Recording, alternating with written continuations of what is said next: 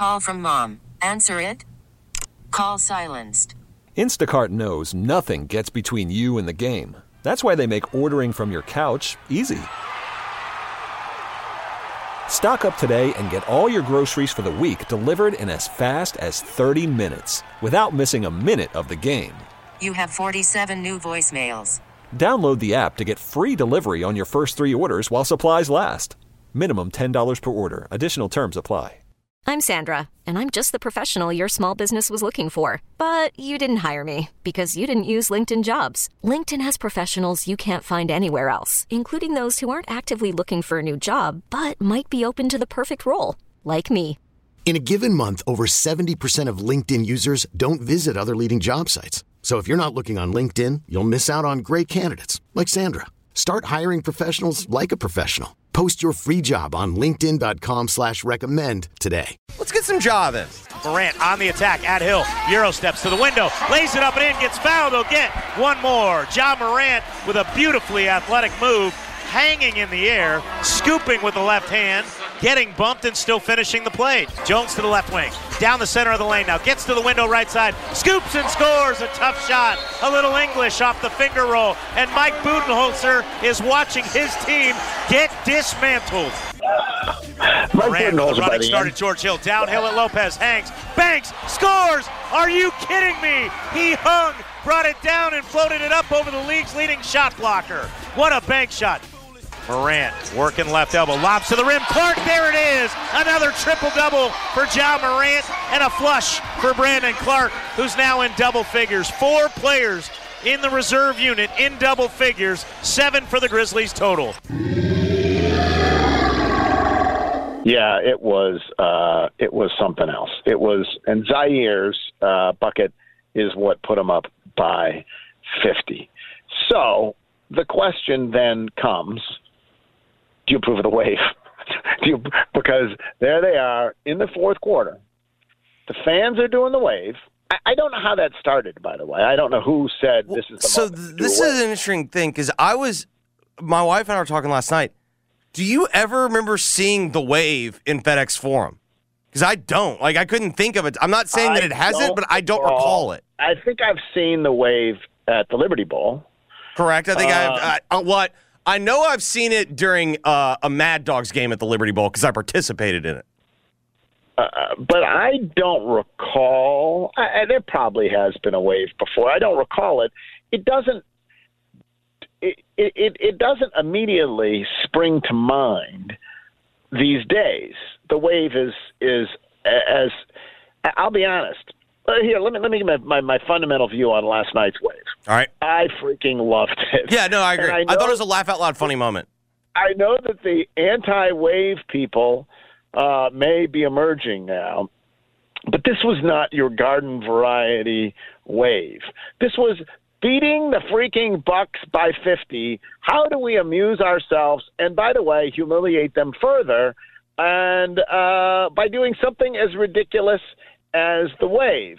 And what, of course, made it truly magnificent, a truly memorable moment, is the fact that the players participated, and no one participated with more enthusiasm than Ja Morant. Indeed, and by this time I had gotten back from Jarvis's extravaganza and was watching it live, and Ja was like, his head was turned because you could tell he wanted to make sure he caught the wave on its next time around. Like, you could see him.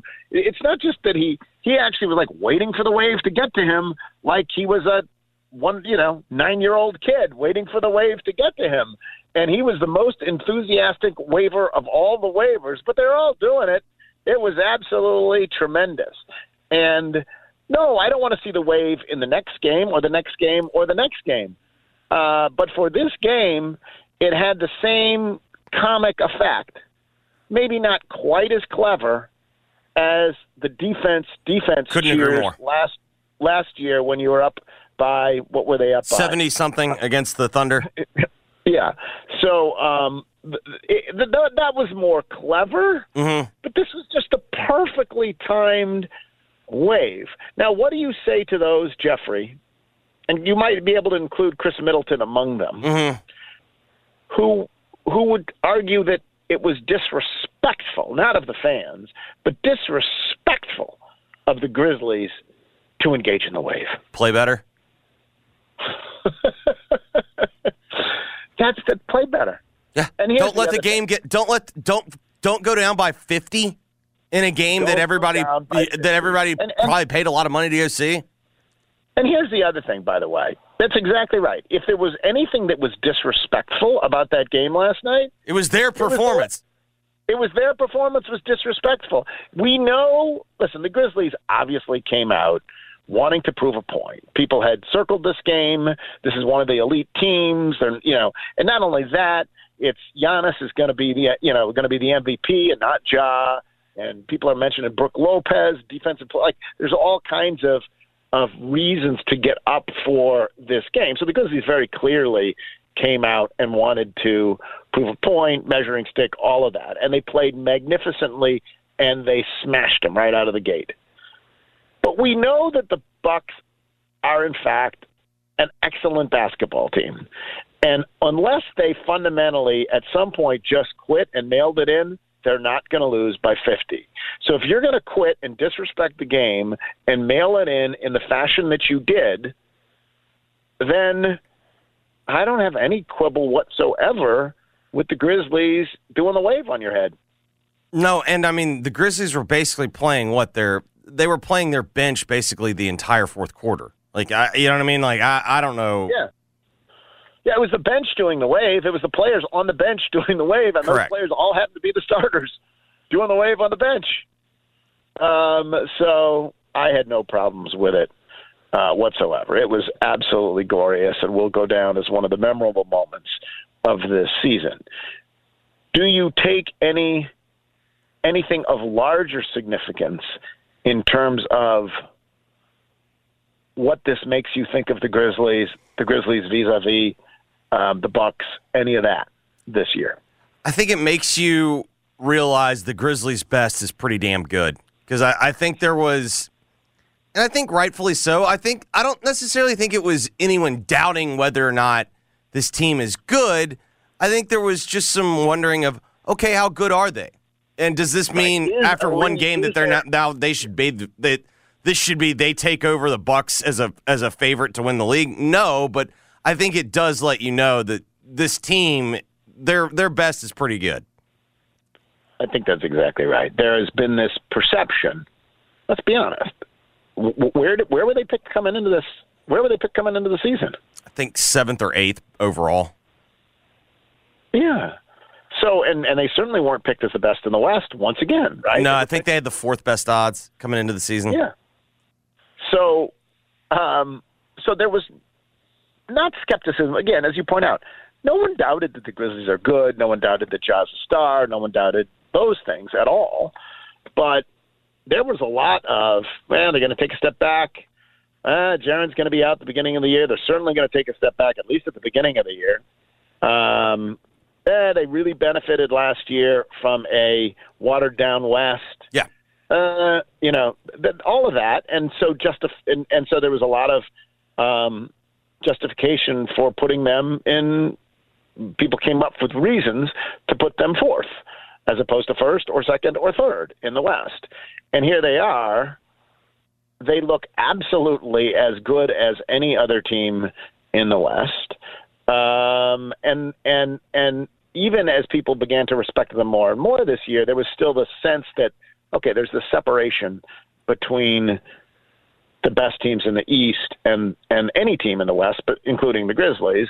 And I'm not, again, as you point out, I'm not saying that the odds are going to change, that one game changes that perception, broadly speaking, or will change the odds of the Grizzlies winning the title. But I will say on the morning show this morning, they were talking about Ja Morant as Patrick Mahomes, and they were talking about the Grizzlies as, perhaps the best team in the league and a team that could have won the title last year had Ja Morant not gotten hurt. So it's very clearly it's just a holy ass moment, right? There's a moment.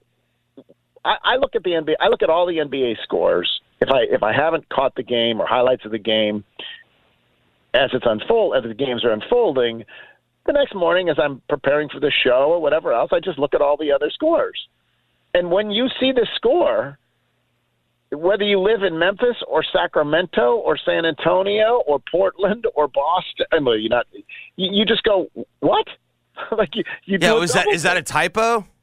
You do the same double take that I did when I was at Jarvis's party, and someone showed me the second score. It's like, what? And so in that way, it is 100% a statement win. It is 100% a statement win. And the statement is, when we are at our best, we can beat anybody. And by the way, Desmond Bain is sitting over there on the bench. Yeah, in street now, clothes. Mind you, so is Drew Holiday. Sure. So, but that's a fair fight. But yeah, our best, you haven't seen our best. And our best is good enough to go up 50 on the Milwaukee Bucks at home. So just an extraordinary night at FedEx Forum. Some other things I did want to mention. It appears that that Steph is not going to play in that Christmas Day game, which is unfortunate. Yes. It definitely will kind of take away some of the hype surrounding it. I'm fine with it. I'm now eyes on the prize. You said this is the latest the Grizzlies have ever been at the top of the standings. The Grizzlies have ever been number one, and you would like them to finish number one. You would like them to win the, what the hell is the guy's name? The former commissioner's award for best record. Well, they're not going to do that. You'd like them to win the West, though. Yeah. Yeah. I'd like them to be the number one seed. What it does is it focuses attention on Christmas Day. And to be clear, I don't care about them winning.